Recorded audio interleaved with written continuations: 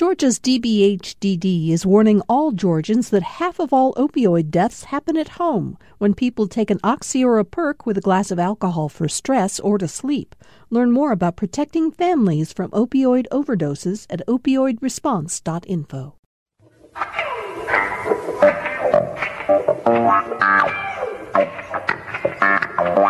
Welcome to our special edition of Bill continues to give.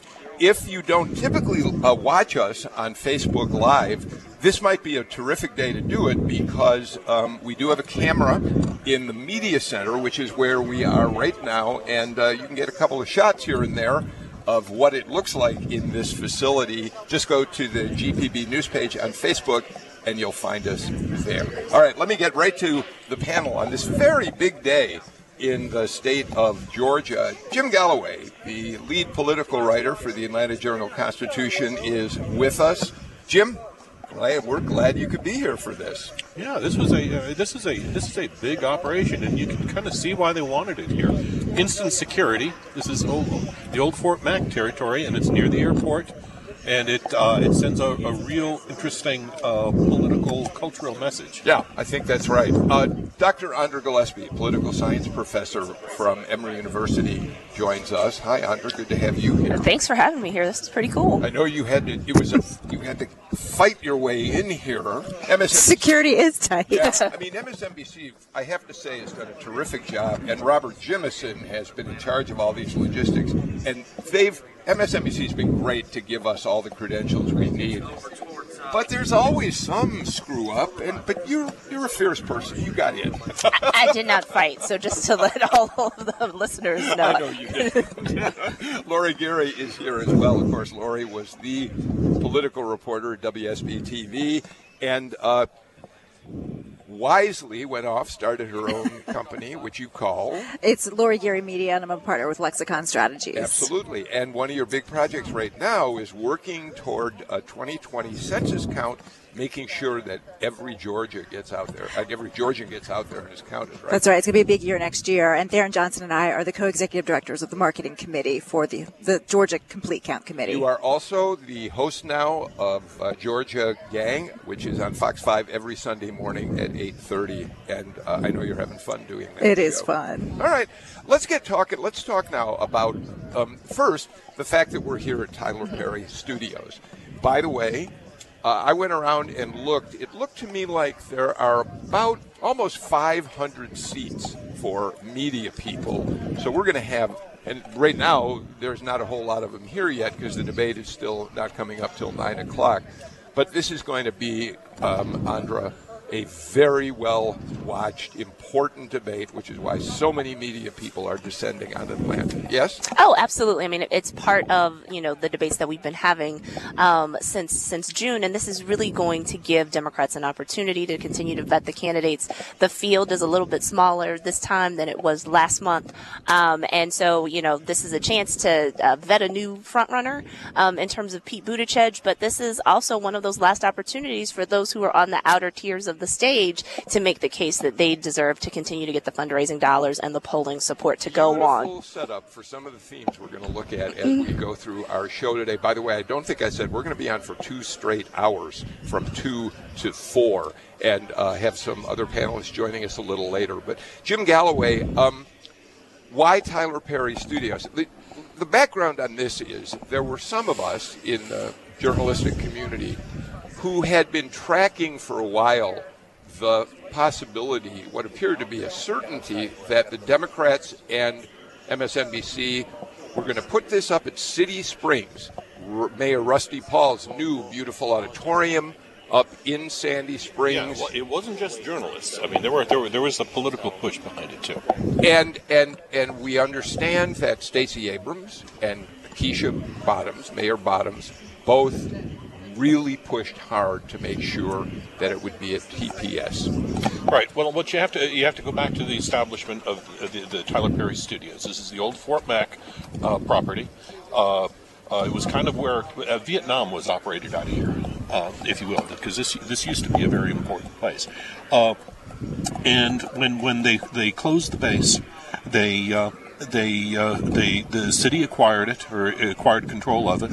Tyler Perry bought 330 acres of it. I think there's still another 150 acres that's in dispute. And he has essentially created this I think he's got 13 sound studios? 12 sound studios here.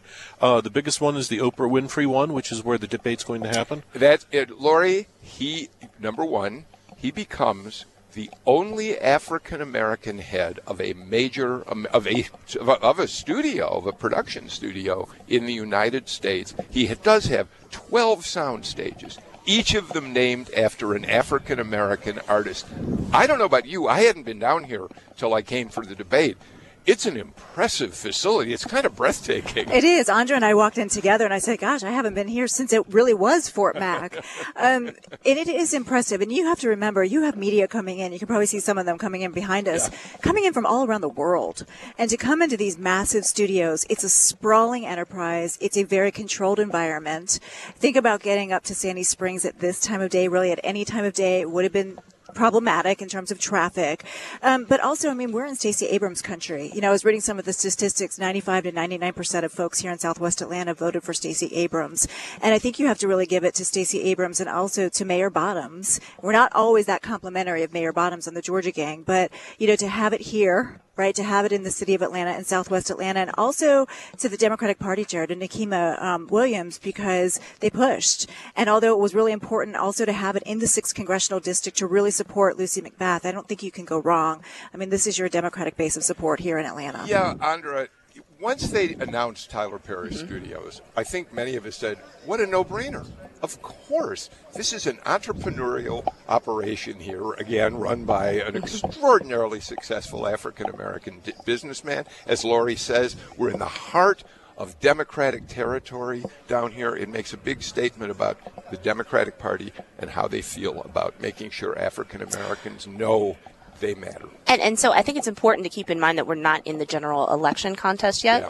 And so the case for trying to put it in the North Metro suburbs would make more sense if we were talking about a presidential debate, if we were talking about a general election debate, as opposed to a primary election debate. A lot of those voters who people are trying to flip in the 6th district and in the 7th district may not be the type of people who would come out to be a Democratic primary voters. And so they can, because this is open and there isn't party registration in the state. But this is a base vote. And so African Americans are the base vote of the Democratic Party, and they make up the lion's share of the electorate in a Democratic primary here in Georgia. And so it makes sense to attend to them in the primary. And then, if Georgia wants to make a bid for, a general election debate, that's, they can do that as well. Right. And keep in mind, this is something that started under Kasim Reed, carried through with Bottoms. Bottoms is pushing for Perry to get that extra land and grow this even bigger. They want this to be the kind of the African American alternative to Hollywood. Now, let me. There's something that we haven't considered that's very, very interesting. By having this debate here, I think the Georgia Democratic Party kind of puts an end to talk of a movie, film, and TV boycott of Georgia in response to House Bill 481, the abortion bill. By putting the spotlight on this, by spotlighting the $250 million that Perry has poured into this thing, it kind of insulates him, and it insulates him, and it insulates the movie industry, I think. Let's we talked about Stacey Abrams.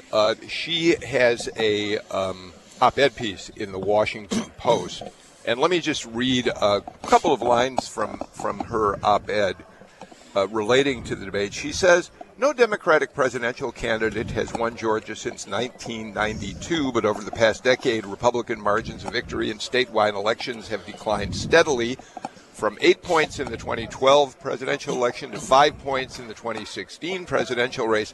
And then she points to her own race.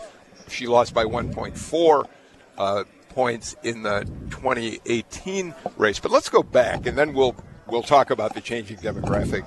Laurie, that 1990, of course, again, general election numbers, but to go back to the primary, the last time there was a Democratic presidential debate here was at the Carter Center. It was Bill Clinton, Bob Kerrey, Paul Tsongas from Massachusetts, And it was a hugely important debate and primary for Bill Clinton in Georgia that year. It was. And if you think about 92 and who helped Bill Clinton win the party nomination, it was Zell Miller, right, by moving up the primary. So Georgia has a long history with the Democratic presidential candidates. So, I mean, in a way, it's really nice to see them come back, to realize that is Georgia really the battleground state that we've been talking about? You know, every election, I swear, Bill, every time we covered, oh, well, Georgia's purple, Georgia's turning purple, and it never really did. But I think now we see some momentum going in the Democratic way. Andrea, Clinton came in second in New Hampshire that year. He'd gone through the scandal, the Jennifer Flowers scandal. People were counting him out completely. I remember coming back from New Hampshire, and some of the print reporters who I used to spend time with who hadn't been up there said, Bill Clinton's dead. He'll never get anywhere. But we knew that Georgia primary was approaching. Here's another quick story, and then I'll turn it over to you. There was an off year, one of those Democratic National Committee meetings in an off election year out in Los Angeles that Tom Baxter, at that point with the AJC, and I went to cover. And Zell Miller pulled us aside and said, hey, what kind of coverage do you think I'd get if I went back to Georgia and asked the legislature to vote on moving the primary earlier to support President Clinton? And we said, well, you'll have to talk to your advisors about that. But the point is, Lori's right. He was a huge help to Clinton. It restored his campaign.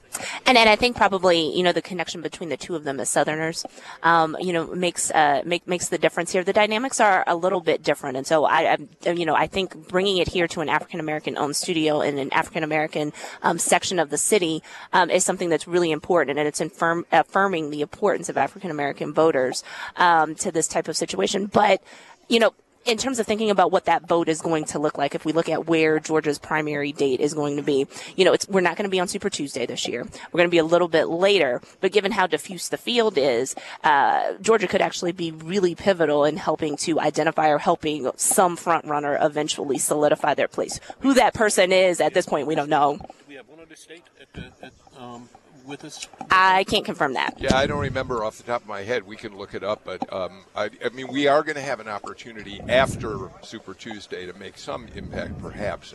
Late, March 24th is the Tuesday. All right, so, Jim, let's this morning I got a chance to interview David Perdue about tonight. And he also wrote an op-ed piece for the Washington Examiner that appeared this morning, and we talked a little about that. One of the things, here's what he said. Wednesday night, the country's most liberal Democrats will descend on my home state of Georgia and flood the airwaves with their radical socialist ideas. Don't be fooled by catchy names like the Green New Deal, Medicare for All, the Freedom Dividend. These are disguises for socialist policies that would fundamentally change the country as we know it. So that's Perdue. At the same time, all of a sudden, Jim, Pete Buttigieg, one of the most moderate candidates in the race, has surged. He's first in Iowa, according to the most recent Des Moines Register polling. The new poll out of St. Anselm's in New Hampshire has him in front up there by a wide margin. And so I asked Perdue, Jim, is Joe Biden a socialist? And he said, yeah, absolutely. Yeah, and this is going to be this is their story, and they're sticking to it for the next 12 months. They're in a little bit of a jam because they don't have Trump is proving to be a liability, I think, and when we get to Doug Collins, we can talk a little bit about that. And you know, Eric Erickson pointed something out this week.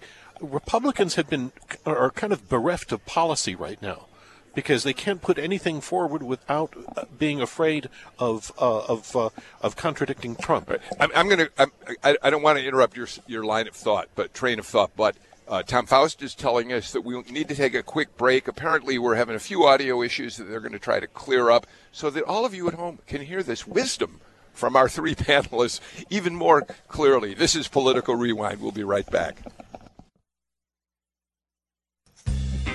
That car of yours you no longer need, give it a second life by donating it. It could be worth hundreds of dollars to support this station. Pickup is free. Here's how to get started. Call 877-GPB-1-CAR or go to gpb.org/cars. That's 877-GPB-1-CAR or gpb.org/cars. And thanks.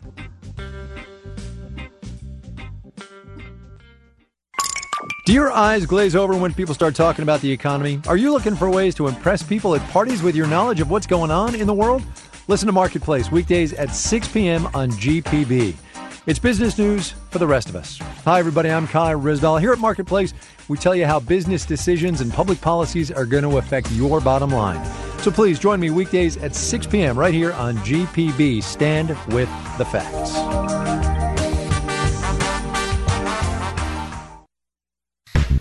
Georgia's in the political spotlight this week as a dozen Democratic presidential candidates campaign in Atlanta. 10 of them take the debate stage tonight to answer questions from an all-female panel of journalists. I'm Ricky Bevington. Join me for a special broadcast of All Things Considered live from Tyler Perry Studios ahead of the Democratic presidential debate tonight. Listen to All Things Considered later today from 4 to 7 here on GPB. We're back at Tyler Perry Studios with a special edition, a live 2-hour edition of Political Rewind as we prepare for the MSNBC Washington Post debate that takes place tonight, starting at 9 o'clock. Jim Galloway, Dr. Andra Gillespie, Lori Geary are here for the first hour of our broadcast. Lori, let's pick up and then get everybody else involved in this on what Jim Galloway said as we were going to our break. David Perdue talks about Medicare for all, talks about the New Deal, the Green New Deal, and all these other things as being socialist policies.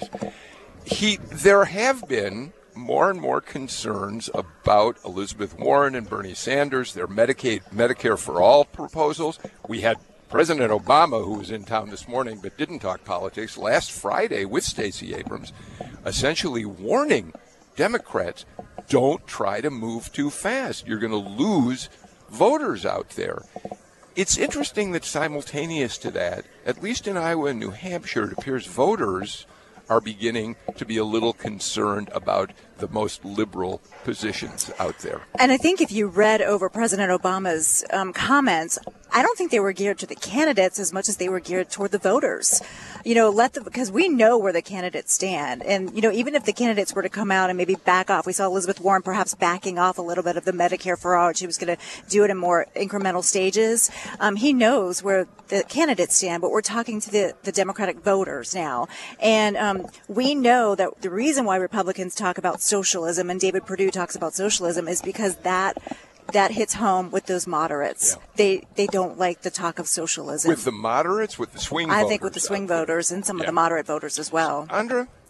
So, give us your take on that, and then we'll get Jim in here, too. And, I think there are a number of different things at play here. Like, one, I'm looking at who the front runners are, and I think a lot about the Republican primary in 2012, where lots of people kind of took their turn kind of being the front runner. Yeah. And so I still expect that there's going to be a lot of movement. So this week it's Pete Buttigieg. We'll see how long that lasts, and we'll see if he can sustain that over time.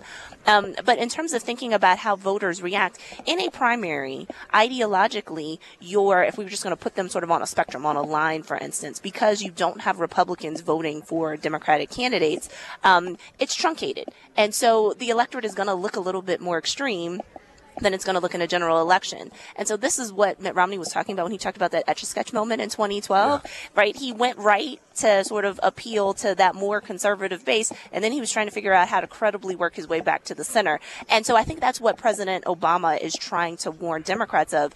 You could elect a candidate that's going to play very well for the half of the electorate, that is liberal, where people who are far left are going to have more weight, but they're not going to have the same type of weight in a general election. And so is it going to appeal to that median voter who's going to be in a general election? So, Jim, it becomes a question of electability as much as about policies. I wonder how that's going to play tonight. Elizabeth Warren did not help her cause, I think it's fair to say, a great deal when she released this plan that people had been asking about for how to pay for her Medicare for All program. it scared the heck out of people, and her numbers have reflected that to some extent. Right. I wonder how she'll do tonight. Her numbers didn't add up. And so I think you're going to see the Amy Klobuchars, I think you're going to see the Pete Buttigieg and Joe Bidens get up there and make a case for the middle. This is kind of, to Andre's point, this is kind of the Democrats are having to deal with the spoils of success because they're picking up the independent voters that are fleeing from Trump. But in order to keep them, they want change, but not too much change. And I think that's what the socialist code word is for too much change. I think if you look at what played out here in Georgia, if you look at the Stacey Abrams Governor Brian Kemp race, and Stacey Abrams fared so well and got the most Democratic votes ever here in Georgia. She stuck to those issues that are really near and dear to voters' hearts. I mean, you were talking about health care, not really health care for all, but an expansion of Medicaid, right? You were talking about gun restrictions, but not taking away all guns. And same with Lucy McBath. It was guns and it was health care up there, but it wasn't a Medicare for all, and it wasn't I'm going to ban all guns. They were. It was a choice. Choice was up there. Yes. 481. Yes. And I think the other thing to keep in mind is that when Senator Perdue and other Republicans use the term socialist, that is something that they message tested the same way that Democrats have message tested quid pro quo versus bribery. And so they know that it's going to strike fear in the hearts of people. And so they're tapping into this notion of what the Democrats are proposing prospectively is something, one, that you don't know if it's going to work out, and that you have a lot to be afraid of because we have a history of being anti-communist in this country. And so what he's trying to do is to say better to have the devil that you know versus the devil that you don't know. And I'm going to do a lot to demonize that. And it's no different than, trying to attach John Ossoff to Nancy Pelosi, for instance, in 2017, or, in the 80s, trying to attach all Democrats to Ted Kennedy, right? So you try to figure out what the shibboleth is. And so now they've decided that is AOC, Bernie Sanders, and these really kind of, far left points of view and policy preferences. You've also got, Teresa Tomlinson. This week, decided that she was going to hone in on Purdue's socialist message. Her point being that the city of Columbus didn't elect her mayor, didn't elect a socialist mayor twice. Yeah, that's exactly right. She kind of had fun with that too. I mean, it was interesting to see how she positioned that. All right, so. One of the other things I talked with Perdue about, he brought this up, and then I tried to drill down on it a little bit, Lori. He talked about the Affordable Care Act as part of that socialist agenda. But when I said to him, well, Senator, you've got a governor in Georgia who's about to expand Medicaid, at least some expansion of it based on ACA. You've got a governor in Georgia who wants to take $62 billion and bring it back under the state control instead of having the federal government control it. Isn't that playing into the agenda? What do you think about these waivers? And he was interesting.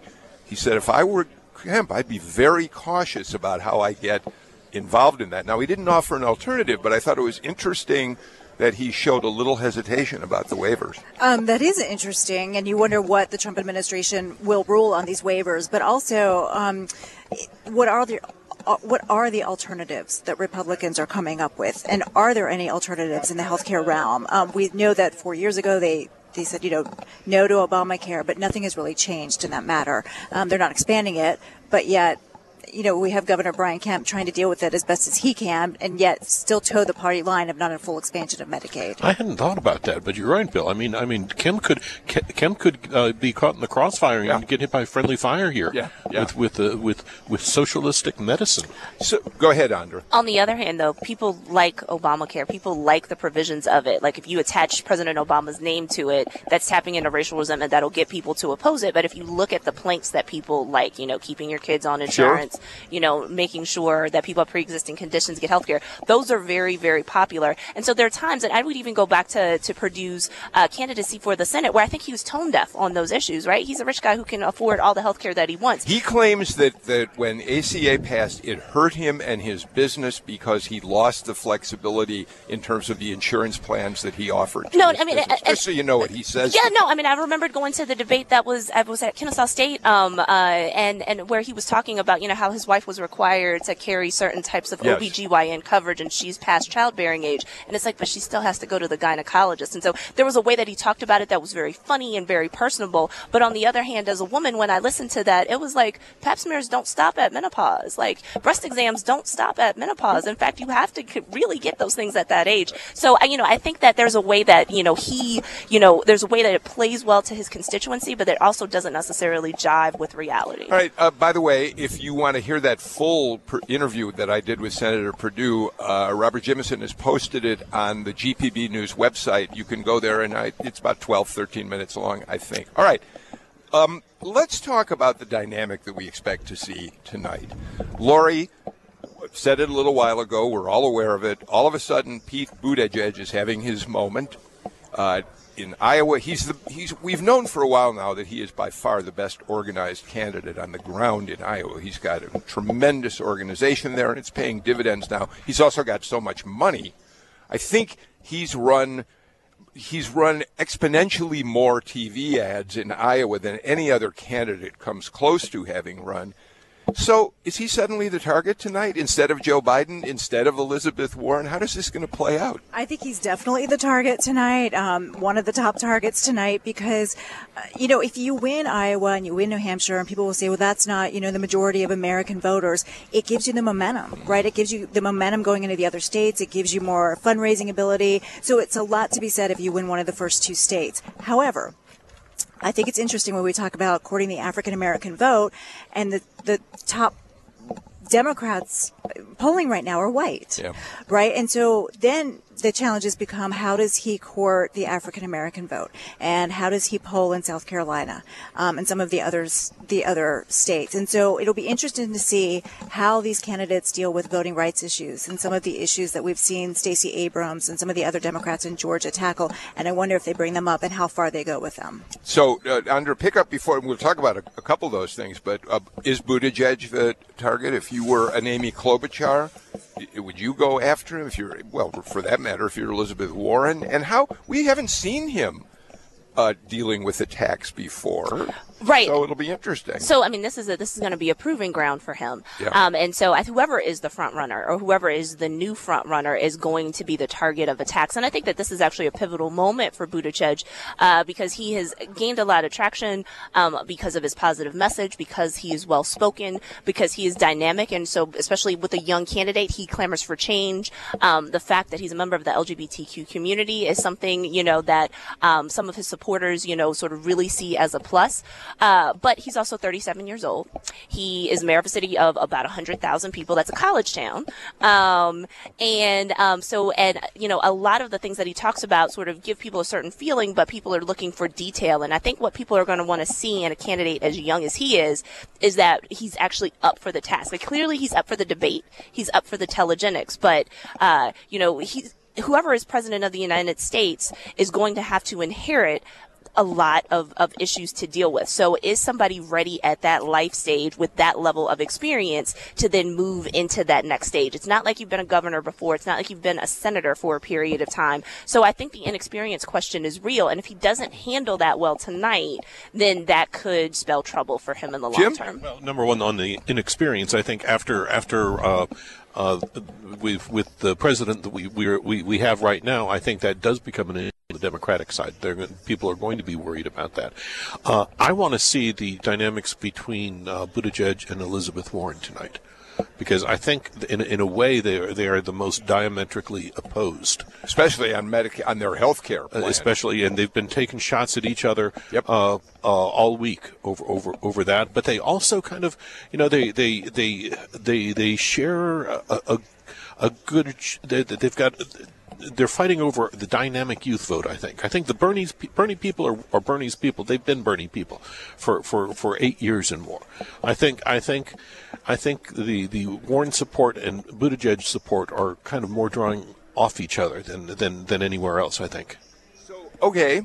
We'll watch to see how Buttigieg handles things. We'll watch to see if he and Elizabeth Warren engage, and whether Elizabeth Warren tries to soft pedal, if she has any way of doing it. She may be so locked into Medicare for All that she doesn't have a sound answer for oh my gosh, the plan that you put out there is scaring the heck out of people, right? Well, I think, if you read what she has said, that she will do it more in stages, and maybe the first 2 years they walk it this way, and then the third year they go for, Medicare for all. And so it'll be interesting to see how she handles these questions. I mean, when you go against Bill Gates, and kind of a public confrontation, not sure if it bodes well for your candidacy. All right, so we'll watch for that. Now, let's look at some of the lower tier candidates.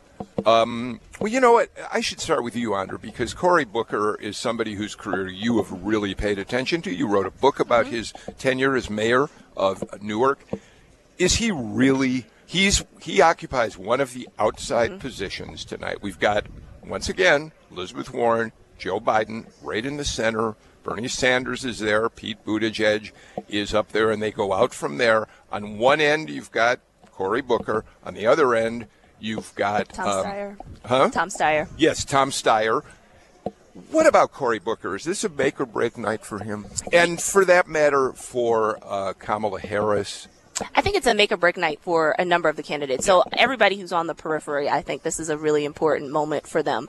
There are just fewer and fewer moments for these candidates who are, on the periphery to be able to make points and to remind people that, you should be thinking about us. The vote should be starting to consolidate as we get closer and closer to Iowa. So there are just fewer and fewer opportunities to sort of get earned media like this and to be able to make that splash and to be able to continue to raise money. One of the things that I'll say is for all of these candidates who aren't going to make it through, it isn't necessarily an indictment against them. And so, if we end up sort of having to do the postmortem on one of these candidates, I don't think it's because people hate them. I think that they have, a lot of capacity to be able to come back and run again, but they were going up against a lot of challenges. There were too many people in this field, right? So it was really hard for people to gain traction. And in particular, I think people want to ask the question, well, why aren't African Americans rallying around Booker or Harris right now? I don't think it's because of antipathy at all. I think a lot of it is, one, people were still trying to get to know them, and two, when it didn't look like they were getting traction, it didn't make sense sometimes for people to put their support behind them because it would look like it was a wasted vote. So let me pick up on that, if I may, and Jim, bring you in too, and then let all of you take a crack at this. It strikes me, and I could be completely wrong about this, but there is a difference between Cory Booker not picking up traction and Kamala Harris not gaining traction, I think. And what I mean by that, Jim, is, I think Cory Booker, there are things we really understand about him. He's the consensus builder. He talks over and over again about we've got to start working together. It's a very positive message, a very lovely message. It just hasn't resonated. On the other hand, Kamala Harris she had a confused message. She wasn't sure who she was and what she stood for from the start. So I see them as having different problems. One, just for whatever reason. Right, and I would add to that a lot of the unrest on the Harris campaign is coming directly out of California, which is her base, and that's something you do have to wonder about. And that will become important. We've got, I'm looking up, and I thought I might look up and see who's qualified for the December 19th debate in Los Angeles. And so far, we only have 6. Yeah. Harris is one of them. Yeah, and so is Klobuchar, right? Klobuchar, but Cory Booker is not one of them. No. Right. And it's the polling level is, you've got, it rises up to 6%, 2 polls at 6% in the early nominating states. So, Biden would be safe with South Carolina and something. Buttigieg would be safe with Iowa and something. Yeah. But it's going to get a lot tougher now. So this could be the final debate for several of the candidates in this thing. Let's do this. Let's take our final break of the show. When we come back, I'd really love to hear what you all think. We're in Georgia for this debate tonight. What are the issues that you might want to focus on if you were on that stage that relate specifically to this state? This is Political Rewind live at Tyler Perry Studios in Southwest Atlanta. We'll be right back. Hi, this is Ari Shapiro, host of All Things Considered. When I'm hosting the show, I'm always listening for the thing that's sticky, the thing that jumps out of the radio and grabs you, the thing that'll make you go home to your spouse or your kid or your friend and say, hey, you'll never believe what I heard today. All Things Considered. Listen every afternoon. Join us for All Things Considered this afternoon from 4 to 7 right here on GPB. You can also listen live online at gpbnews.org. Coastal Georgia is home to some big industries and fragile ecosystems. Why would we give up this coast that's the most unique coast for something that we know, scientifically know, is going to damage our animals? I'm Emily Jones, covering the coast for GPB. I'll help you understand the constant struggle to balance a growing economy with a thriving environment. GPB News. Stand with the facts. My name is Lauren Lynn, and I'm the Associate Director of Marketing for Georgia Farm Bureau. Georgia Farm Bureau is the voice of Georgia farmers, and we work earnestly to support the state's leading industry, agriculture. We underwrite with GPB. What I like about the programming is that it reaches a diverse audience, and it enables individuals or organizations the opportunity to share their messaging across the state. To find out more about becoming a corporate sponsor, email sponsorship@gpb.org.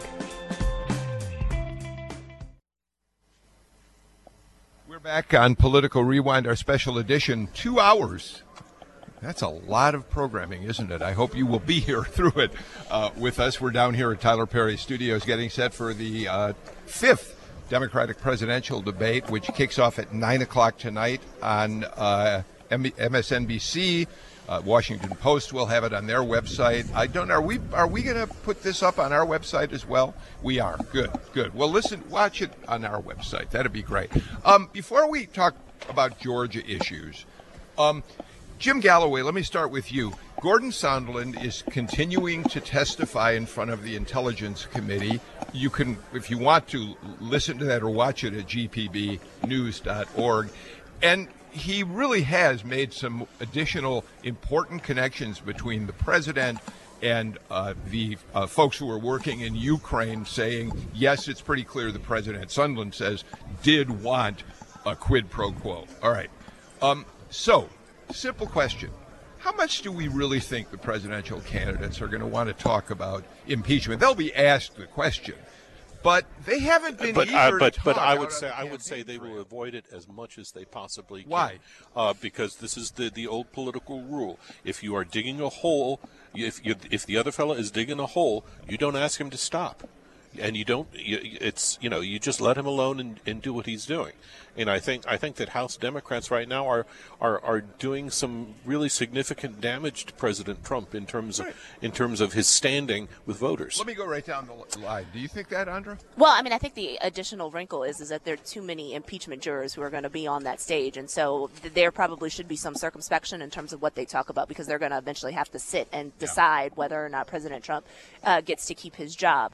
On the other hand, though, it is like the white elephant in the room, and so I think it might be really hard to avoid. So I wonder if it'll come up obliquely in terms of people trying to present themselves as not being corrupt, as if they're foreign policy questions. What does this look like? The questions that I don't think will come up that I actually want to hear talk about is how do we remake institutions to put checks on executive power such that people don't think that they can get away with this type of behavior going forward. I think that that's a question that our country is going to have to reckon with, like, once this is all over. Yeah. And I don't think it's going to come up today.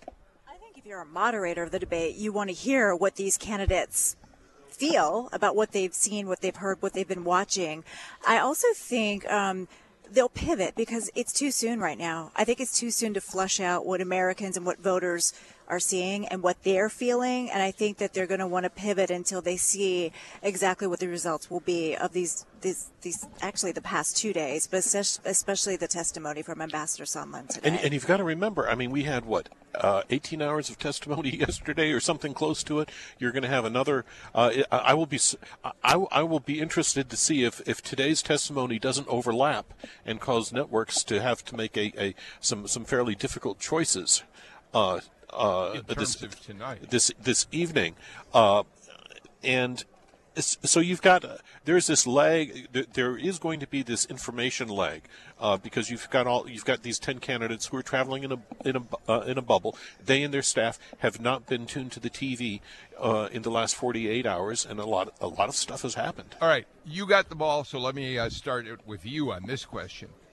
You're in Georgia tonight. You're a presidential candidate. and you've got 4, we haven't even talked about this, and in the next hour we'll get into it in a little more depth. You've got 4 women moderators, which in and of itself may reshape some of the big questions that are asked. It's the first time we've had an all-female panel in this cycle. So you've got to guess, right, Jim, number one, that 481, the bill outlawing abortion, virtually outlawing it in Georgia, is definitely going to be on the agenda. Yes. Yeah, I would. My take on it would be quite short. It's make sure that you're right with Stacey Abrams. I was going to say, I mean, how do you differentiate if you're a candidate? Well, because I mean, she's laid out an agenda for every presidential candidate to follow. 481 is one of them. Voter suppression is the other one, and I think you're going to have a lot of candidates speak to that. You've already have Amy Klobuchar have an event on that. You had, I think, Tom Perez, the DNC chair, with an event on that. So I would presume that's going to be a Tom topic. Steyer, Andrew Yang essentially talked about it too when he talked about lowering the voting age, and he was here in Atlanta to do it to 16, among other things that he wanted to do. So, okay, but Lori, you're right. I mean, everybody, just raise your hand? It's a short answer, I think, right? Well, except, are there nuances at all among Democratic voters about certain aspects of the right to choose? That it's appropriate to have certain limits on the stage at which it will. I don't know. I'm just throwing that out because I don't know the answer to that. I think in a Democratic primary, probably not. Andra? I think it gets a little bit tricky. Yeah, I mean, I think that one's probably a little more difficult, but I think talking more broadly about women's health and about reproductive justice, talking about maternal mortality rates, which are terrible here, and where the racial disparities are which is another huge. issue likely feeds to come right up into tonight. healthcare. And here's where the dividing line goes. There are going to be people who are going to be able to speak with courage, conviction, and having really studied the issues. And I think this is Pete Buttigieg's problem. I was talking about this with a reporter friend, but it's something that I've talked about with other people as well.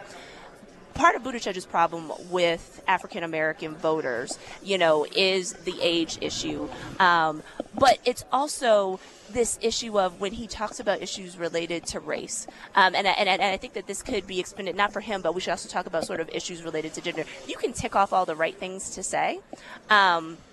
But there is a way that you can speak about this with authority, and he just hasn't developed that authority yet to talk about those issues. And broadly speaking, for all of these issues, there are going to be people who are going to talk about this like they read a term paper in class, in college, and then there are going to be people who have actually been thinking about this and working on the front lines. And so distinctions are, if we're going to talk about income inequality, if we're going to talk about class inequality, are you going to make the Bernie Sanders 2016 mistake of conflating sort of class with race and saying class explains everything and race goes away, right? That's a big turnoff for voters. When you talk about those issues, do you know the talking points, or do you actually sort of have an intimacy with the issues, and have you worked in these before? And if the candidates can convey that, that's where we're going to see those distinctions. And I think that's where Joe Biden will come in strong, because he's worked on these issues for how many years, and he has that presence on stage. I know he's been weak in some of the debates before, and maybe seemed a little bit out of it at times and couldn't remember things, but I think if he can bring out the personality that we've seen before, I think that's where he can shine. Well, you just pointed out another thing everybody will be watching tonight, and that's how strong is Joe Biden, how present, how energized is he. You know what, though? He continues to command the field in national polls, so maybe that hasn't mattered so far, except that as people like Buttigieg start to creep up on him, it's interesting to watch. Galloway, you mentioned that people want to get right with Stacey Abrams, voter suppression being the biggest way. Right. You would And Medicaid expansion, I think. Medicaid expansion, right, exactly. Okay, so on voter suppression, Amy Klobuchar here in town yesterday put out a pretty interesting plan. She wants to require hand balloting across the country. My first question about that is, elections are run by states. I mean, the notion of the federal, I'm not quite sure how she would execute this plan other than to make it a recommendation. It's an interesting thought. She also wants to eliminate laws that would allow people to purge their voter rolls just on the basis of the length of time it's been since you last cast a ballot. Again, those are interesting concepts, but we traditionally handle elections state by state.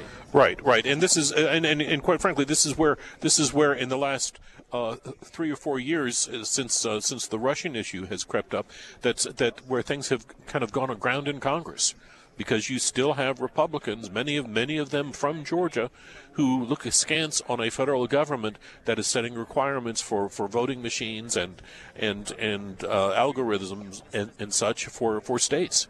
They don't like it. I think also on the hand marking ballot issue, I think you also have to be realistic and take a step back, because at some point, you're going to have to put those into a computer. At some point, you're going to have to put those into a machine. You're not going to have people just tallying them by hand. So, technology is here, and I think, the call for hand-marked ballots is outdated. Andra, it makes sense that Klobuchar would highlight these things here in Georgia, where there were so many concerns nationwide about how much voter suppression may have taken place in the 2018 race.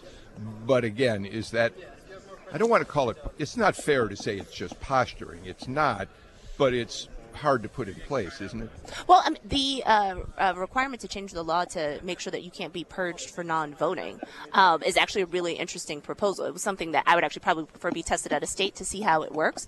In part, this relates to a Supreme Court decision that said that it's perfectly constitutional to be able to do this, and so this would be a way to actually create a statute that would circumvent. Can you do that in a congressional? Could Congress pass a law that would mandate that state to state? Yeah.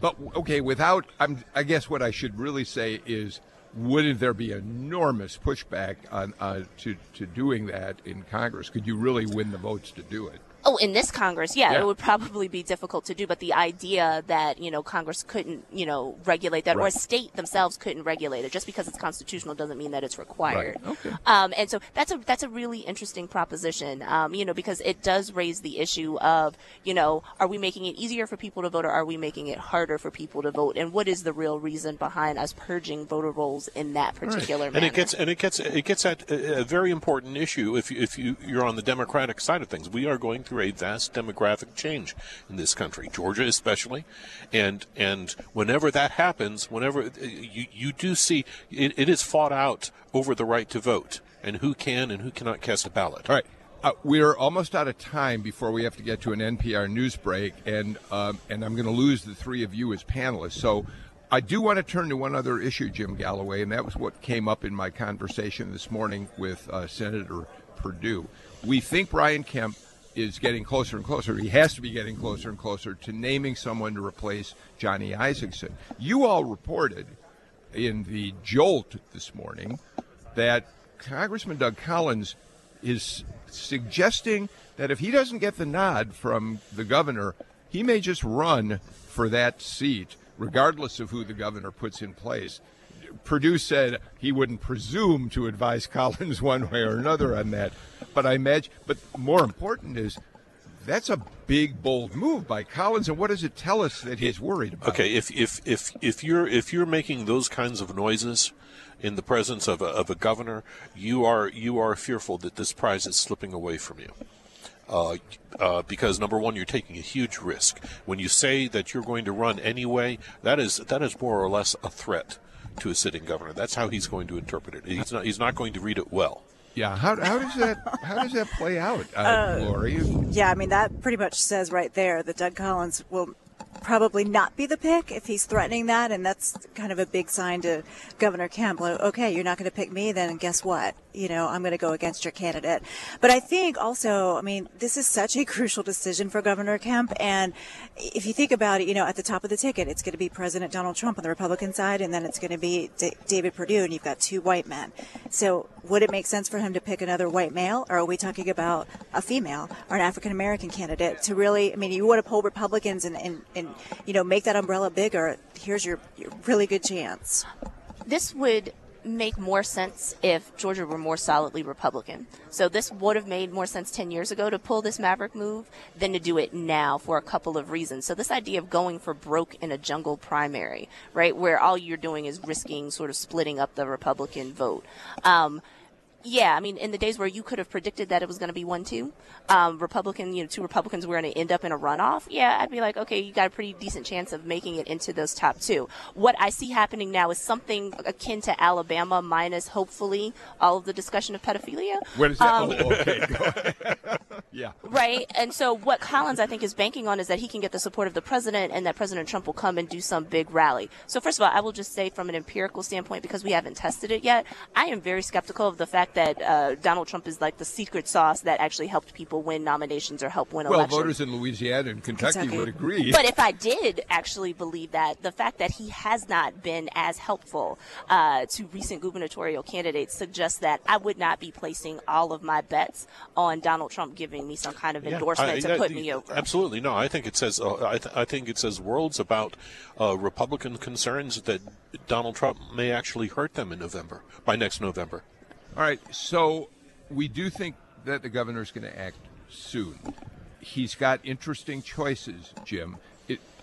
The choices that he has among those who have applied, interestingly, are more diverse than the face of the Republican Party in Georgia itself, right? Right. And if you pay attention to the people who have joined the contest lately, Kelly Loeffler on Monday, Robin Crittenden, African-American, former acting Secretary of State, late last week. You've got you get the feeling that the governor is reaching out and trying to at least make sure that he has somebody lined up if he wants to go in a particular direction. Perdue said to me today, I think it would be great if he had a running mate, as he called him, on the ticket who represented that diversity in one way or another, an African-American or a woman, which was I mean, I think for sure if you look at the boxes that Republicans have to check, where are they losing the most? Yeah. It's suburban white women. And I think he's got some really good choices, in that category. You got 20 seconds for the final word, Andra. So one of the things, if you put forward a diverse candidate, don't expect Democratic women to vote for a Republican woman, and don't expect Democratic minorities to vote for a Republican minority. You've made that point on the show before, and I'm glad you bring it back up today. Look, we are completely out of time, except I do want to say I tweeted this out immediately after our show the other day. We got misinformation. We had said that Supreme Court Justice Harold Melton had put himself into the running. I tweeted out that we had gotten bad information. I just want to make sure on the next show we correct that. He decided not to enter the race, and I'm very sorry that we sent out bad information on that. All right, we're going to pause now for an NPR news break. Jim Galloway, Dr. Andra Gillespie, Lori Geary, thank you so much for being here at Tyler Perry Studios. We're going to be back with Amy Steigerwalt and Howard Franklin, and Greg Bluestein's roaming around here somewhere in the media center. We'll grab him too. So stay with us. We'll be back after NPR's newscast.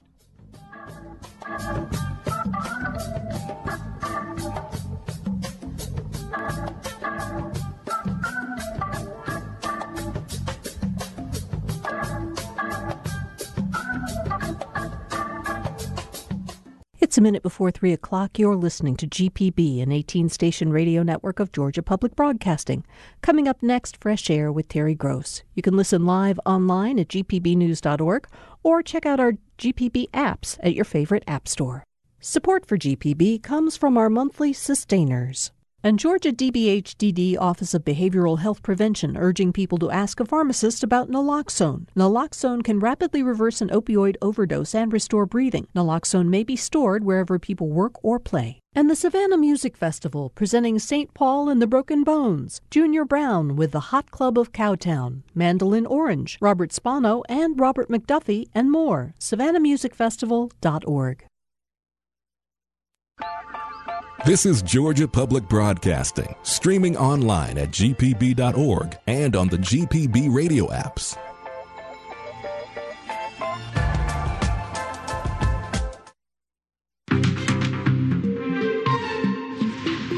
From the Tyler Perry Studios in Southwest Atlanta, welcome to the second hour of this pre-debate edition of Political Rewind. We're coming to you live from the Debate Media Center, just yards away from the Oprah Winfrey soundstage, where 10 Democratic candidates for president will square off in a crucial debate tonight. How will the debate shape the remaining weeks before Iowa voters choose a Democratic candidate for president? Will this be the final time on stage for some of the lowest polling candidates? Will Pete Buttigieg face attacks as polls show him on the rise in early voting states?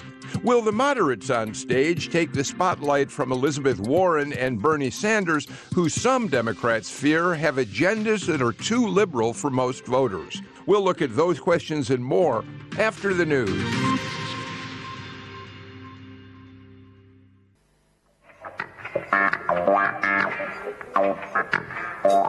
Welcome to the second hour of our special edition of Political Rewind. We're down here live at Tyler Perry's studios, where at 9 o'clock tonight, 10 Democratic candidates for president will take part in the fifth debate of the campaign season. If you don't normally watch us on Facebook Live, actually today would be a good day for you to do that because you can see the media center where we're all broadcasting from today. There are some close to 500, I think, journalists who have credentials to watch this debate here tonight. The media center is right next door to the Oprah Winfrey studio, which is where the debate itself will take place.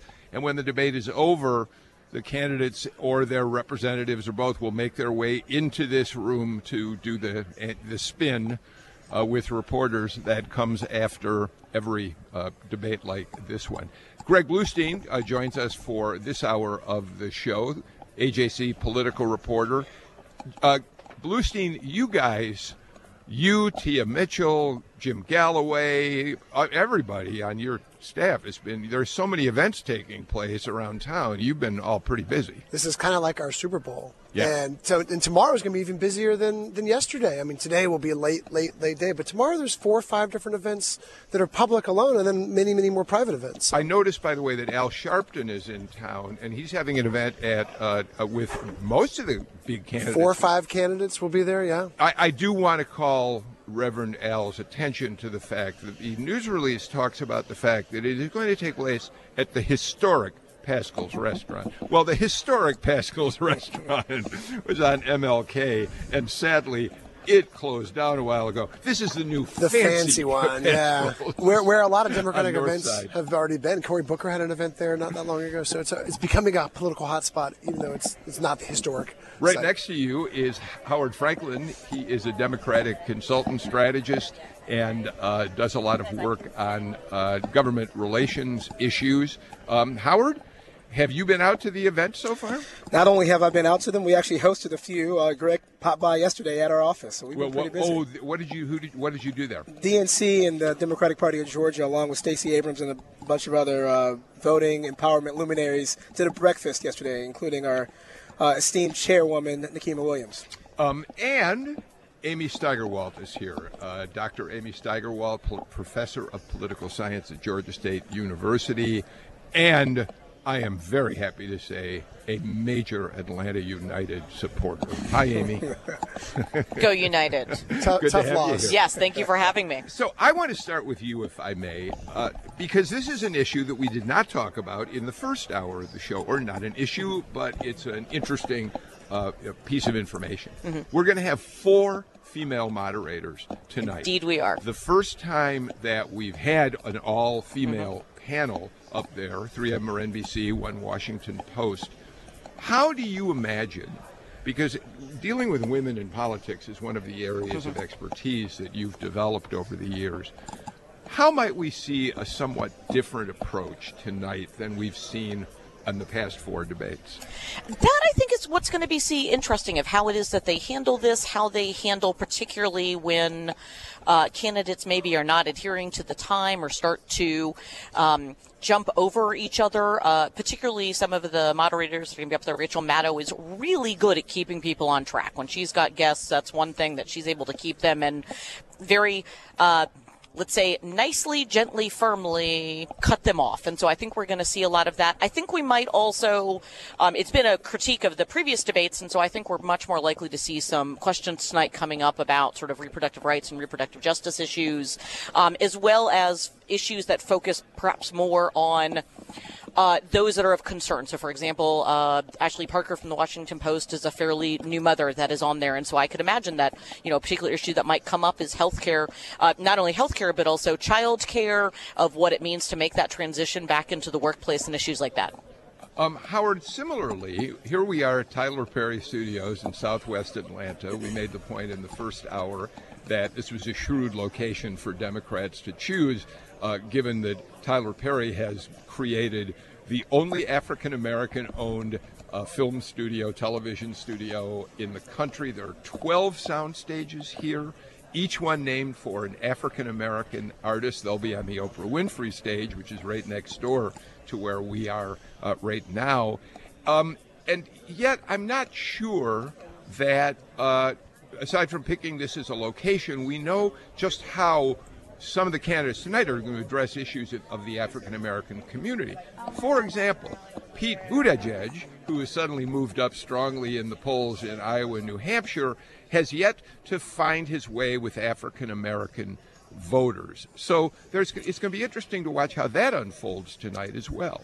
I imagine every one of the candidates will invoke this shared sense of history and the responsibility, the civil rights movement, all the luminaries that have been born and bred, and not only in Atlanta but in the neighboring cities that have contributed to the movement. And many of the answers and many of the questions you hear tonight.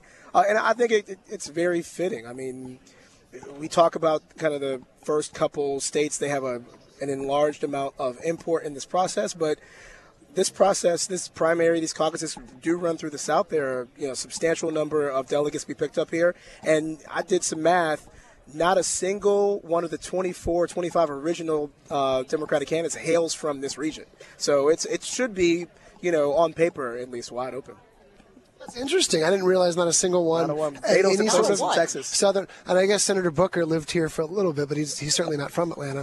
Yeah. But you're right. When I was around at the different events earlier this week, I asked, what questions do you want to hear to the candidates? And Senator Klobuchar was very blunt. She goes, I can't believe there hasn't been a question about voting rights, and there's no better place than to bring that up than Georgia, which was sort of the epicenter of the voting rights political battle in last year's gubernatorial race. Exactly. We talked in the last hour about the fact that Klobuchar has a pretty aggressive plan for dealing with voter suppression. Amy, she wants to tell states they have to vote with paper ballots, that they cannot throw out registrations, they can't purge their rolls on the basis only of how infrequently people may have voted. So she clearly came to Atlanta understanding what the grounds were here on which she might want to fight her battle.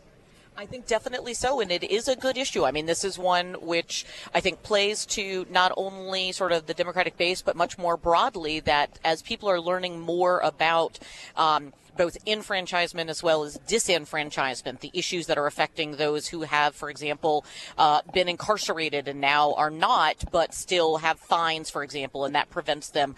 The issues that people have getting to the polling places, the issues for a lot of people simply of the fact that we, for example, don't have a national holiday, and this question of whether or not people should be voting and to what degree we want people to turn out. And so seeing that type of, I think that's the first, as far as I know, the first candidate to come out with a really very strong project on there, and I think that'll be important. I mentioned in the first hour, too, that Andrew Yang did say he wants to lower the voting age to 16. That was something he, too, was in Atlanta promoting. Greg, were you at that event by any chance? He sent it out as a sort of a press release. Oh, okay, sorry. So there was no event, although he did play basketball with Dominique Wilkins on Monday night. I said on the show on I wish Monday, I was there. That was the event I wanted to I was the event. I was at Hillary Clinton, or else I would have called that one for the AJC. Bill, I think it's also worth mentioning not only all the things that Amy mentioned, but cybersecurity, the voting tampering that took place in 2016, it still is either yet unresolved, yet uninvestigated, or no conclusive decisions have been made for the 50 different secretaries of state and the thousands of local elections boards who are conducting our presidential election in just over a year. So right away, it's interesting to listen to all of you, because right away you're telling us that we might hear some different things being discussed up there.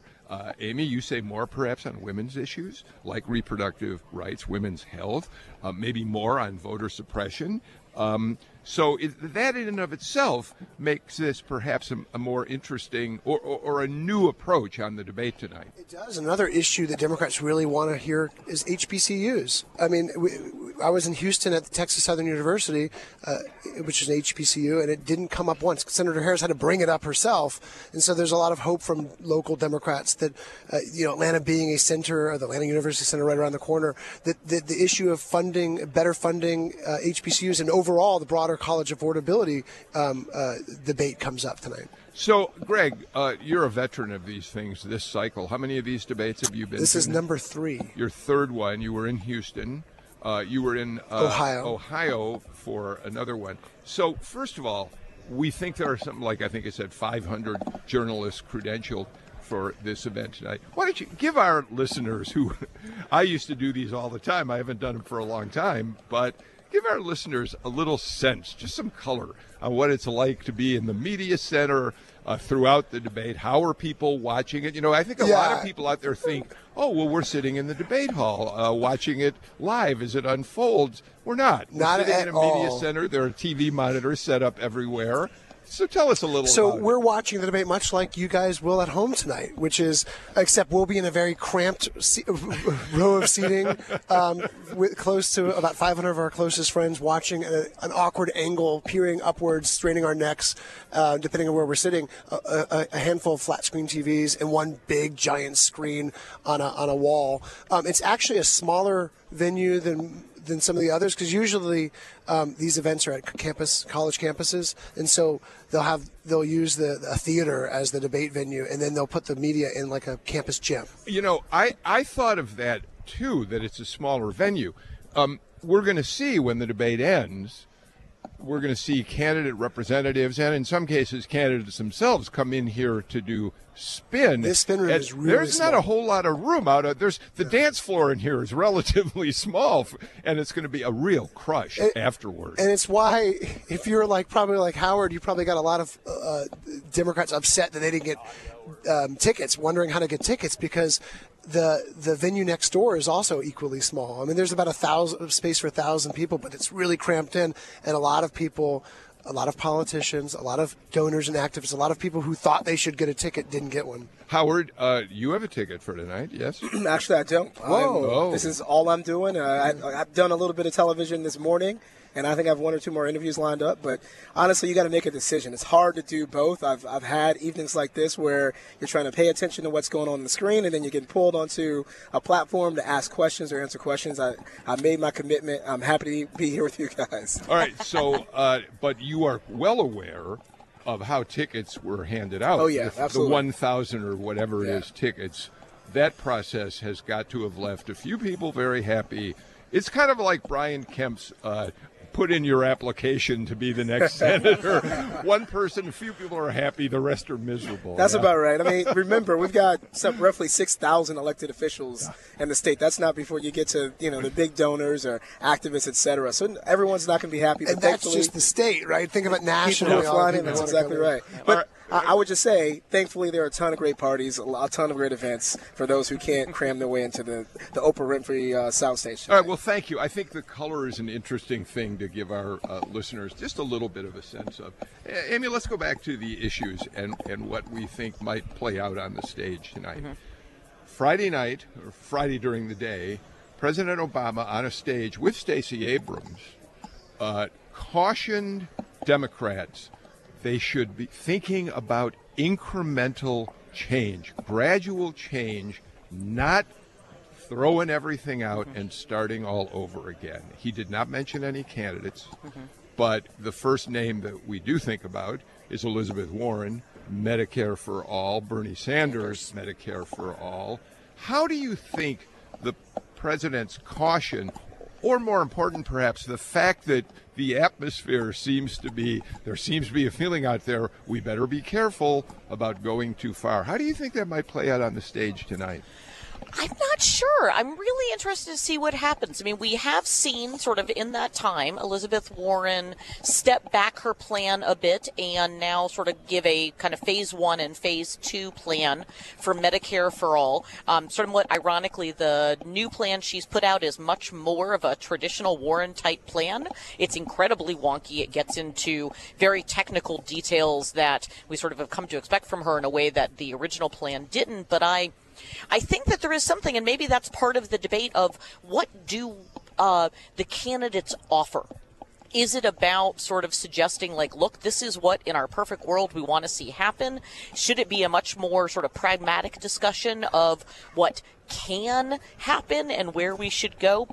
And I think the other issue that lots of people are still struggling, and I'll be honest, as a political scientist, I'm struggling with it, is this question of what are the voters reacting to, right? There, for example, is this core group that no matter what, they also support the president. They're going to vote for the president. And so then there's this question of, okay, who are the voters that we could potentially appeal to that are not also solidly Democratic voters, and that, you know, perhaps in that last election swung towards Trump. And I think some of the issue that lots of people are trying to figure out is what does appeal to those string voters? What is it that caused them to vote for Trump last time and that would bring them back over to this side? I want to pick up on that in a couple minutes. But before we get even more deeply into that very thing, Howard, what's your sense of, as you talk to Democratic friends of yours who are working actively as professionals or friends who are voters, is there a worry that Elizabeth Warren and Bernie Sanders have driven the party too far to the left, or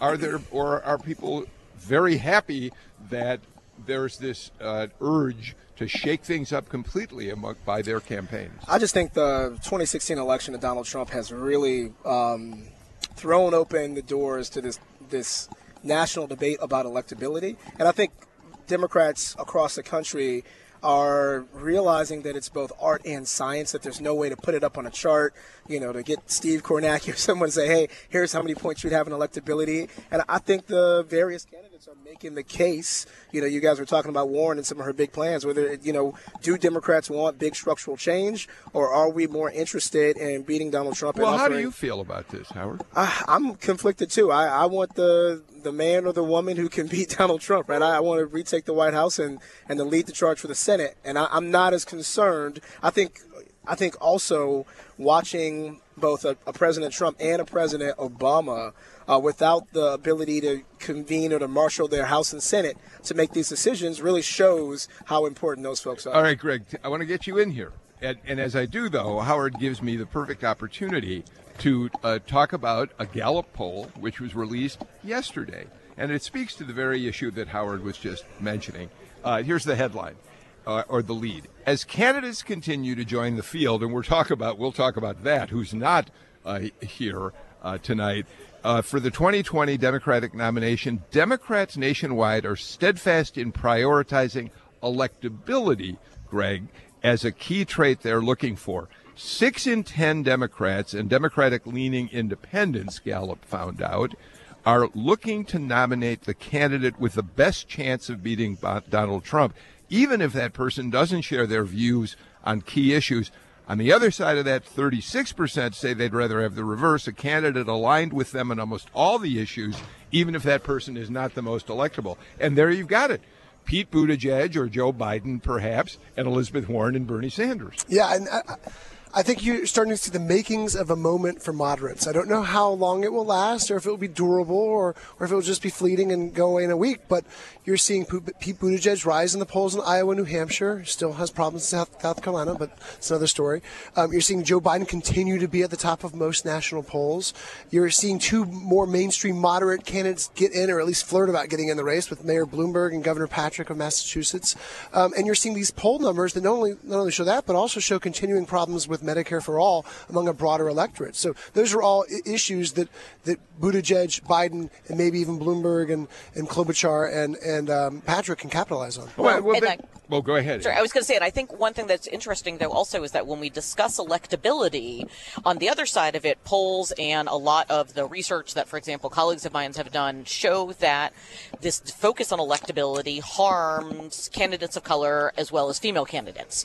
They're not our traditional model of who is a particularly commander-in-chief. There is still a long, there was a poll that came out recently that suggested that a fairly high number of people were still not sure that they were actually comfortable with the idea of a woman being the president, and that's something that they've really got to address. And what's interesting about that is in Georgia, at least, when the bulk of the endorsements so far for Joe Biden have been from African-American politicians and women, like Mayor Bottoms, Calvin Smyre, 24 African-American state lawmakers. So it's an interesting sort of dichotomy there.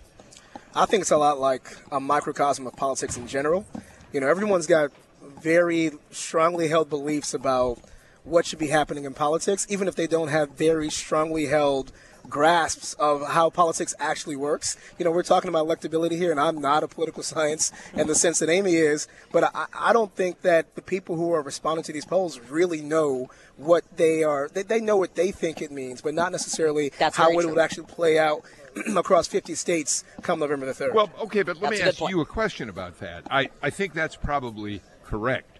But when a voter hears Elizabeth Warren essentially say, I'm going to take away your private health care and you're going to be in a government-run system, that's something they can grasp relatively easily, and it's playing in very mixed ways among voters out there. I totally agree, but I do have to acknowledge, the fleeting norms in our national politics since, about 2015, 2014, when Donald J. Trump, rolled down that escalator. I think it's impossible until someone does it. I'm not, and this is not an endorsement of that plan, but I do think with enough communication, with enough forcefulness around a single issue, she might bring enough folks around to win the primaries. Okay. Well, and also on a wonky note, the original version of the public option that was in the Affordable Care Act was actually written by the Heritage Foundation. So there's also the side of, how things shift and who is on what side and how we're debating these things. All right. Speaking of electability, I want to bring this down to Georgia. Survey USA, which gets a pretty good score from 538's poll ratings. We kind of like to talk about polls that are rated well by 538 and sort of ignore the others. They just released some new figures, too, about Georgia voters. And here's what's interesting about that, I think. If you take Biden, Warren, Sanders, Buttigieg, Harris, and Bloomberg and put them in that fantasy matchup, which, Greg, we acknowledge right now, fantasy matchups are not worth a whole lot, except they're kind of a snapshot of where people are at the moment. The only one who beats Trump in that group Biden beats Trump 47-43. Sanders beats Trump 47-44. Warren is kind of a push. Buttigieg loses to him. Trump beats Harris, and Trump beats Bloomberg. Fantasy matchups, but what does that say to you? Well, they're a snapshot of where Georgia's electorate is, and really that echoes the AJC poll. The AJC poll showed that Biden was the only candidate that who led Trump outside the margin of error. All the others led Trump, but much tighter margin. What it says is this race is competitive. And look, every Republican official will tell you either on the record or off, they agree too that this state is they see the state as a battleground and last year's election as a wake-up call. All right. What I will also say, though, is all of the shifts are to Trump's detriment. Yes. If you look at what's happened over the last couple weeks, that it was much closer. Many of them he was tying with or he was beating them. And so that's interesting as well. So I love it's small having movements. someone who knows polls. Sorry, as I'm reading all the crosstabs. No, I think that, in fact, is really wonderful. Thank you very much, Amy Steigerwald. Let's talk a couple more minutes, and then we'll take our break. And we're going to bring Tia Mitchell's going to come in and spend some time with us. She was on our show for the first time, your new Washington correspondent. We're so excited to have her here today, and we're really looking forward to having her in here. Before we do that, though, let me ask this. Amy, start with you and go down the line. Is Pete Buttigieg, given the Des Moines Register poll, which shows him out front by a considerable margin now in Iowa, and the St. Anselm poll, which we saw for the first time this morning in New Hampshire, it's a small Catholic college in New Hampshire, shows Buttigieg moving into the front. Is he the guy that everybody's going to attack tonight? Possibly. I think they're all going to, unfortunately, attack each other, and that's sort of how these are set up. But I do think he's the one that's starting to get the attention, and so will probably be challenged more than he has been yet. Howard? I expect that Biden and I think Warren probably have the most to lose with this surge. I think the polling that I've taken a look at shows that he cuts most directly into their basis of support, and so I could certainly see them both, current or once and future front runners who want to reclaim that crown, who know what it looks like to be under those bright lights and know how to attack or go on attack and also defend themselves. All right, Greg Bluestein. My bet is that Biden lays off, Buttigieg at least, but you'll start seeing some of the other second-tier candidates, maybe even Amy Klobuchar, maybe Harris, go after him because exactly they cut from the same base. So before we let you go and before we take our break, as the real expert on covering these things, Bluestein, this cycle, what's the most important thing you're looking for tonight? I'm looking for Georgia. Well, because it's here in Atlanta, our story is more Georgia specific. It's different than covering a national debate in Ohio, let's say. So I'm looking for Georgia-specific questions. I'm looking for voting rights, heartbeat bill, college affordability, issues that Georgia voters really want to hear from. I'm looking at that. There's also a broader story to be told that we'll tell too, but I'm looking for the Georgia stuff. So as we go to the break, will you be blogging throughout the evening, or is it Political Insider? Is the AJC going to be doing some blogging, podcasting? Today. What are you going to be doing? We'll be blogging. We'll be podcasting. We'll be doing Facebook Lives. We'll be having all sorts of things. We had, I think Monday I ended up running 8 stories alone myself. Tia probably had 5 or 6 others. So there's just a lot going on. So, right, and then vacation. Then vacation, a well-deserved vacation. Greg Bluestein, thank you for joining us. We're going to take a break. When we come back, Tia Mitchell will be joining us. Howard Franklin, Amy Steigerwald will stay with us.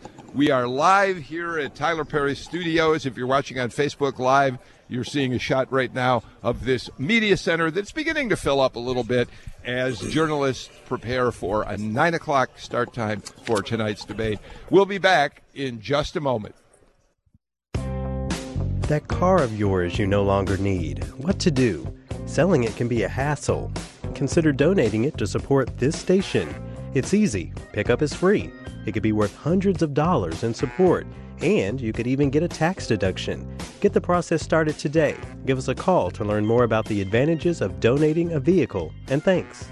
Call 877-GPB-1CAR or go to gpb.org/cars. And thanks. There is a lot of data out there, and it's not always clear where that fits into the big picture of this economy. Retail sales are still pretty strong. Paychecks are still growing. Folks are still spending money. It's just how long will that last? How long can consumers continue to prop up the economy? How long indeed? I'm Kai Ryssdal. Where you fit in this economy next time on Marketplace. Join us for Marketplace coming up tonight at 6 on GPB.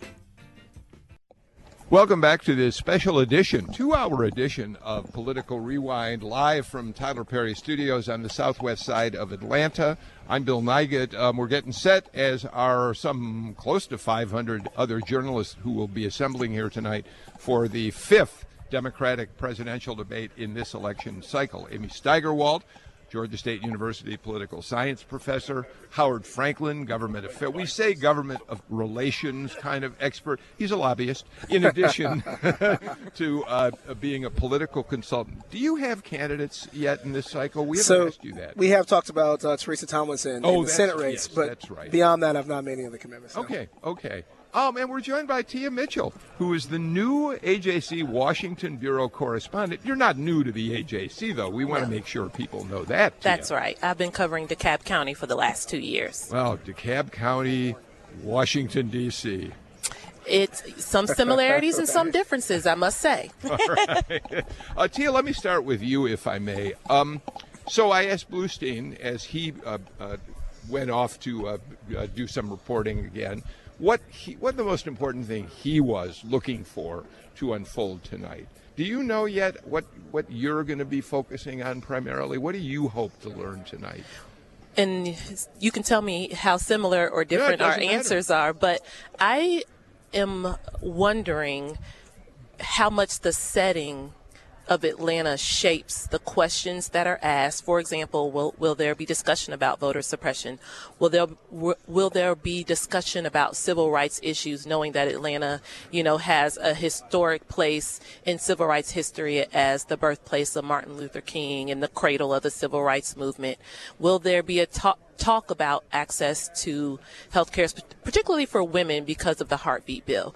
And so that's part one. But I also am wondering how the all-female panel will impact the debate as well. Yeah, and Amy, you mentioned that at the very beginning of this hour, and I want to go back to it, because what I'd like you to do is help us understand the significance of the female vote in a state like Georgia in this election cycle. I'm not talking data, but just the trends and where you think things stand. Well, what we have seen over time, which is sort of important, is a disconnect. It used to be that women, number one, voted a lot less than men, and when they did vote, they basically voted the same as their husbands, and they were following what they were told. We are starting to see both a huge increase in the number of women who are voting and actually turning out and becoming politically involved in things, and that includes running for office as well. We're also seeing a real shift of there being a disconnect, right, within households of how it is that women and men, husbands and wives, are voting, which is important in and of itself. And I would say one of the things in Georgia, which is particularly important, is two, really. Number one is African-American women who in many ways have driven the vote in a lot of places and don't get a lot of the attention, even though they are sort of a mainstay of that group for the Democratic Party. And the other one is suburban women. That's gotten a bit more attention. We especially see that shift happening in the 6th and 7th districts, and that's definitely some of the issue that is going on there. But what I'm interested to see is, again, with Georgia being on this, is that, there's a lot of very recent races. On the Alabama special election, a Senate race a couple years ago was also an important one, where we know that a lot of the victory was due to the turnout and also who they voted for of African-American women, and that should get more attention. Surprising upset on a seat that had been held by Jeff Sessions is an interesting example, Tia. Yes, I mean, it's well known that it's hard, probably impossible, to become the Democratic nominee for president if you can't get a plurality of support from African-American voters. You might not need a majority, but you need a good chunk of African-American voters to get behind you. And that's particularly important right now because the field is so crowded. To see which candidates are black voters at least open to considering. And that'll be a big question about the viability of a candidate, to make it the distance. And again, being here in Atlanta with its sizable black population, its history in the civil rights movement, and then also it's not just black voters here. Atlanta is super diverse, so we've got a big Latino population as well, a big immigrant community, and those also are voting blocks that are important to the Democratic Party. And that, Howard, brings us to the Pete Buttigieg problem and how he begins to try to expand his voter base. It's one thing to be 10 points up in Iowa, 10 points up in New Hampshire, which are more than 90% white, both states. It's another thing to try to compete first in South Carolina and then to come to the rest of the South. He's trying to do that. He went to Morehouse Monday afternoon, made a proposal about expanding essentially Pell Grants and putting more money into historically black colleges and universities. But this is a tough road, and this is the city where he ought to really be trying to emphasize that he can appeal to African-American voters, and somehow he ought to try doing it tonight. Right on all accounts. I'm glad he went to my alma mater, Morehouse College. I literally, while waiting for the 3 o'clock show. Didn't go to Morehouse. He visited. There you go. He did not matriculate. Let me be clear. He's not a Morehouse man. There you go. But I got a call literally while waiting for another event featuring Pete Buttigieg at a barbershop for tomorrow. I think two things really must be on his plate if he's going to be successful. One of them he's shown the ability to do, which is a lot of grassroots activity, building a real active organization, getting people who are willing to make telephone calls, invite people out to stuff. And he's 37 years old. He's got the energy to chase voters all around this region. But I think the other thing that we forget is that in late 2007, Barack Obama, then senator, also was getting beat pretty badly in South Carolina polls. Jesse Jackson and a number of other folks, Representative Clyburn and others were out there stumping hard for Hillary Clinton, and she had, if you were to believe the polls, a hammerlock until he showed viability by winning Iowa. And also he showed viability by keeping pace in fundraising. So I think he has to continue this momentum if he wants a shot. Just from a historical perspective, as long as you're talking about that race, we might want to remind our listeners of a moment of a Georgia political leader. I know what you're about to say. I'm talking John Lewis. I knew it. You tell people. Yeah, absolutely. I mean, John Lewis obviously has a storied history with the Clintons, long-standing ties to both Bill and Hillary, and was one of the early prominent elected officials who came out in support of her candidacy and said, hey, let's shut this thing down. She wasn't successful before. We want this to work out in her case. She was obviously the most qualified person stepping onto the stage. I shouldn't say shut this thing down.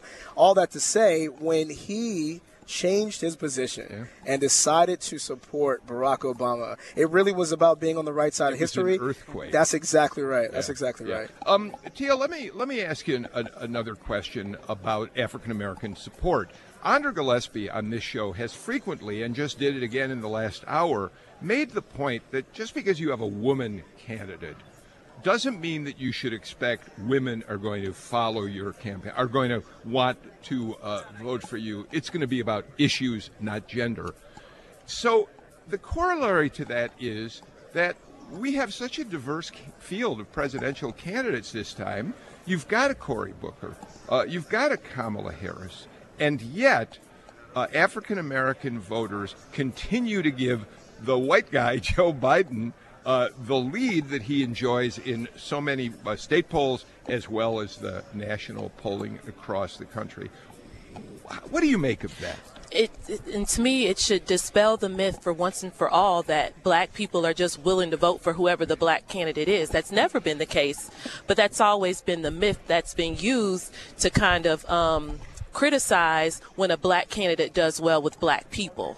And it's just the truth is black people will get behind the candidate they believe in. Now, are they willing to give black candidates a chance by and large? Absolutely. But that doesn't mean that vote is automatic, and that's what we're seeing here with Kamala Harris and Cory Booker.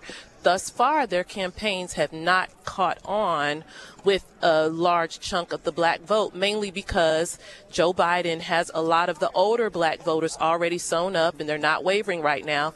And quite frankly, a lot of the younger black voters are looking at Elizabeth Warren and Bernie Sanders. And so that's not to say that, again, they're not willing. I think the difference is Cory Booker is having a harder time connecting. Kamala Harris is having a harder time reconciling her prosecutor past with her presidential aspirations. She's also, I think, we talked about it in the last hour, and I'd be interested in your telling me where I'm wrong, or maybe I'm right. Harris has been looking for the issue on which she can stand her ground. We've got kind of unclear messages about who she is and why she's running. I also think Kamala Harris is kind of, it is harder to run when you're a minority. It is harder to run when you're a woman. And Why? So she's a minority and a woman. Well, you're towing the line. You don't want to fulfill if you're a woman, you don't want to be the angry one. You can't be the shrill one. You can't be too soft, but you can't be too hard. And so when you're black, it's the same thing. You can't talk about too many black issues, but you got to speak to black folks because you want to connect with black folks. You have to be authentic. You don't, and so there are, anytime you're a minority, I'm sure Mayor Pete is walking that same line because he's a gay candidate, and so those are the things that probably white voters or male voters might not understand, but it's true. It's the part of the calculus. And I think you can't underestimate or understate the amount of value the familiarity brings to this race, right? Joe Biden's run for president 3 times. He spent 8 years in a very popular White House, at least popular to the voters who are going to be showing up in Democratic primaries and caucuses around the country. You know, I've got, just for a quick side note, I spent an enormous amount of time covering Biden in his first race for president in 1988. And I spent a lot of time with him in southern states, including Alabama, Mississippi. And he was electrifying in those early days and was attracting mixed crowds. And then, of course, it all fell apart for reasons that today would never disqualify a candidate for president. He plagiarized some lines from a speech by a British member of parliament, Neil Kinnock. He padded his credentials at university. And he's never quite I mean, he is still in the lead, but we're not seeing the same electrifying Joe Biden today that I saw way back then. Before we take a break, Amy, one quick note, and then maybe if we have a bigger discussion about this, we can do it after the break. Tia mentioned an important element. You've got the first openly gay candidate for president in Mayor Pete, and talk about trying to connect with African American voters. That's already sparked a fascinating debate within the African American community about how tolerant I think maybe especially older African Americans are of homosexuality.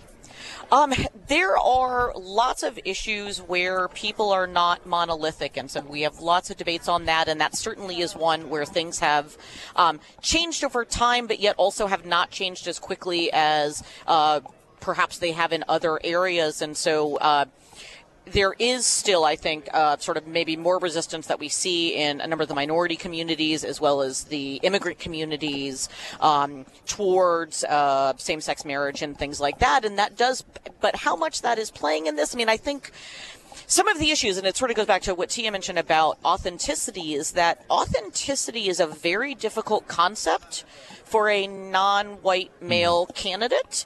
And I do think that Mayor Pete is sort of able to get over that hump, and in a way that, again, the women and the minority candidates are not, particularly with those that are viewing at home and maybe don't know who any of the candidates are. What do you think, Howard? Oh, Tia, you're like, I was itching to jump in for two quick points. I was at Morehouse on Monday. Right? Yes, that was Monday. It's been a long week.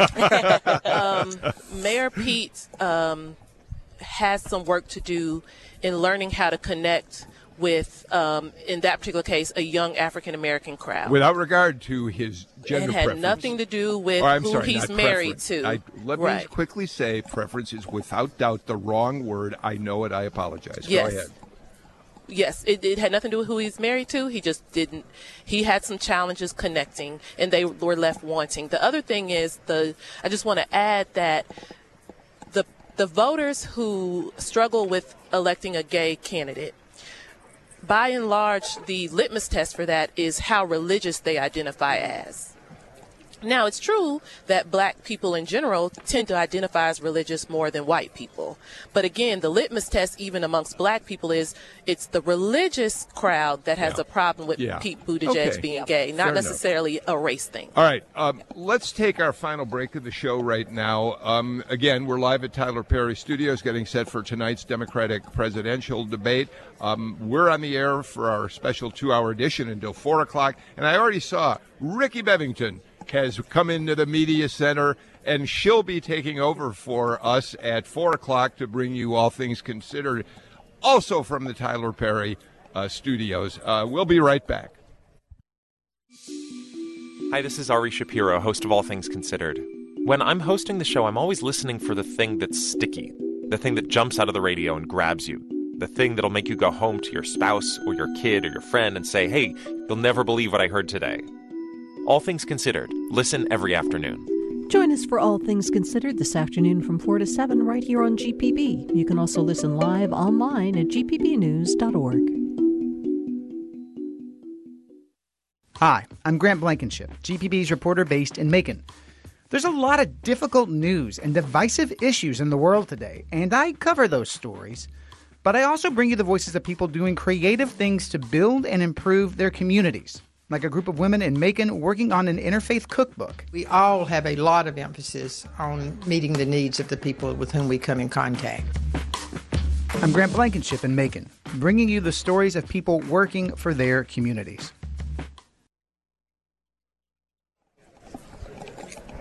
Welcome back to the Tyler Perry Studios. This is a live political rewind coming to you from the site of tonight's Democratic debate. Howard, real quickly, let me go to a very different aspect of this. During the first hour, we talked about how, in many ways, once they chose Tyler Perry Studios and we knew it publicly, it was like, of course, it's a no-brainer. One of the great African-American entrepreneurs in American life, the only African-American owner of a television and film studio, an extraordinary success story in Atlanta, Georgia. So it makes sense. But let's also mention another thing that I would bet won't be a factor in tonight's debate, but is something that probably, as we talk about this extraordinary facility he has built here, is we still see around Tyler Perry Studios the ongoing problem of trying to develop the rest of the Fort Mac property in such a way that it can revive the economy of an area that really needs it. And that's still a struggle here. Yeah, that was a pretty loaded one for me. So, full disclosure. Well, it's not loaded, is it? Well, for me, I actually did some work for the master developer who was in place for the last 2 years. Stephen before. McCauley. Exactly. So I'll say that, just full disclosure. That's fine. But I definitely think, Atlanta is in a lot of ways the heartbeat of the South, and a lot of the challenges that we're grappling with are spiraling out in other communities that our friends and family and colleagues also hail from and spend plenty of time in. And redeveloping urban communities with an eye toward equity, with an eye toward justice and respecting history is something we are still very much grappling with. And this is not the only site, but certainly a most appropriate one, considering that this issue is front and center. I think just in general, having and putting urban issues front and center in some of these discussions is great to do and doesn't always happen. I know we talk oftentimes about global perspectives on some of these political issues. Great to be putting that one front and center. I hope it does. I know you said it probably won't, but I hope it does factor into tonight. All right. We've just got a couple minutes left. So let me, if I can, for the final couple of minutes, Tia, Amy, and Howard, turn to a couple other aspects of what we're likely to see unfold on the stage tonight. The last time that the Democrats held a presidential debate in Atlanta was 1992. The same year that President Clinton first won the Georgia primary over Bob Kerrey, what's his name from Massachusetts, Paul Tsongas, and I'm trying to remember the others who were in that cycle. But Clinton came down here after having come in second in New Hampshire. Didn't do all that well, but they dubbed him the comeback kid. Mm-hmm. Okay, so he won Georgia because Governor Miller really worked hard, moved the primary. And Maynard Jackson also worked. And Maynard Jackson as well. Okay, all of that said, he also went on to win Georgia in the general election, and that's the last time a Democrat has done any of that. Stacey Abrams, in her op-ed in the Washington Post leading up to the debate, says the demographics are changing enough that this state really could be Democratic. And yet, we've said that for years now, and it still seems to be a problem. The last gubernatorial election was super duper close. And I like to sort of think of the state, people talk about it being purple. I think it's a red and blue swirl ice cream cone. The two sides are very staunch, but they're mixing together. And so we get a lot of that. And in many ways, it's a question of turnout. It is a question of bringing people, I think, into the fold who have not been involved in politics and have been sort of ignored. And so that both is in the urban areas as well as in the rural areas that we're seeing that. It's going back to the suburban areas. And so I think that, Georgia has shifted. And again, a lot of what we're seeing across the South is happening here first. We're sort of the microcosm. We're seeing the change even in the metro area as it changes out to other places. We're seeing what is going on on in the aftermath of Hurricane Michael and how that affected a lot of agriculture in the rural areas. We're seeing how, again, people are shifting into the cities because of the closure of the local hospitals and things like that. And again, this all plays in, I think, to areas that for the Democrats, they're able to capitalize on, and it's an important one. Can I just challenge the question a little bit? Sure. I've been toiling, as I might put it, in Democratic politics, sometimes statewide, sometimes congressionals or countywides, before donning the title of a government affairs professional. And I would challenge this notion that Georgia Democrats have been saying we're on the cusp for the last 4, 6, 8 years. I would tell you, and I can point to specific instances of this happening, that D.C. was telling us that we were on the cusp based on polls that have been conducted by D.C. and New York pollsters. I've given dozens of quotes to publications who asked, in recent statewide elections when we had brand name candidates who raised significant sums, is this the time? And I would tell you, and I think I said to many of them, I didn't think it was a time 4 years ago. I didn't think it was a time 8 years ago. And here's why.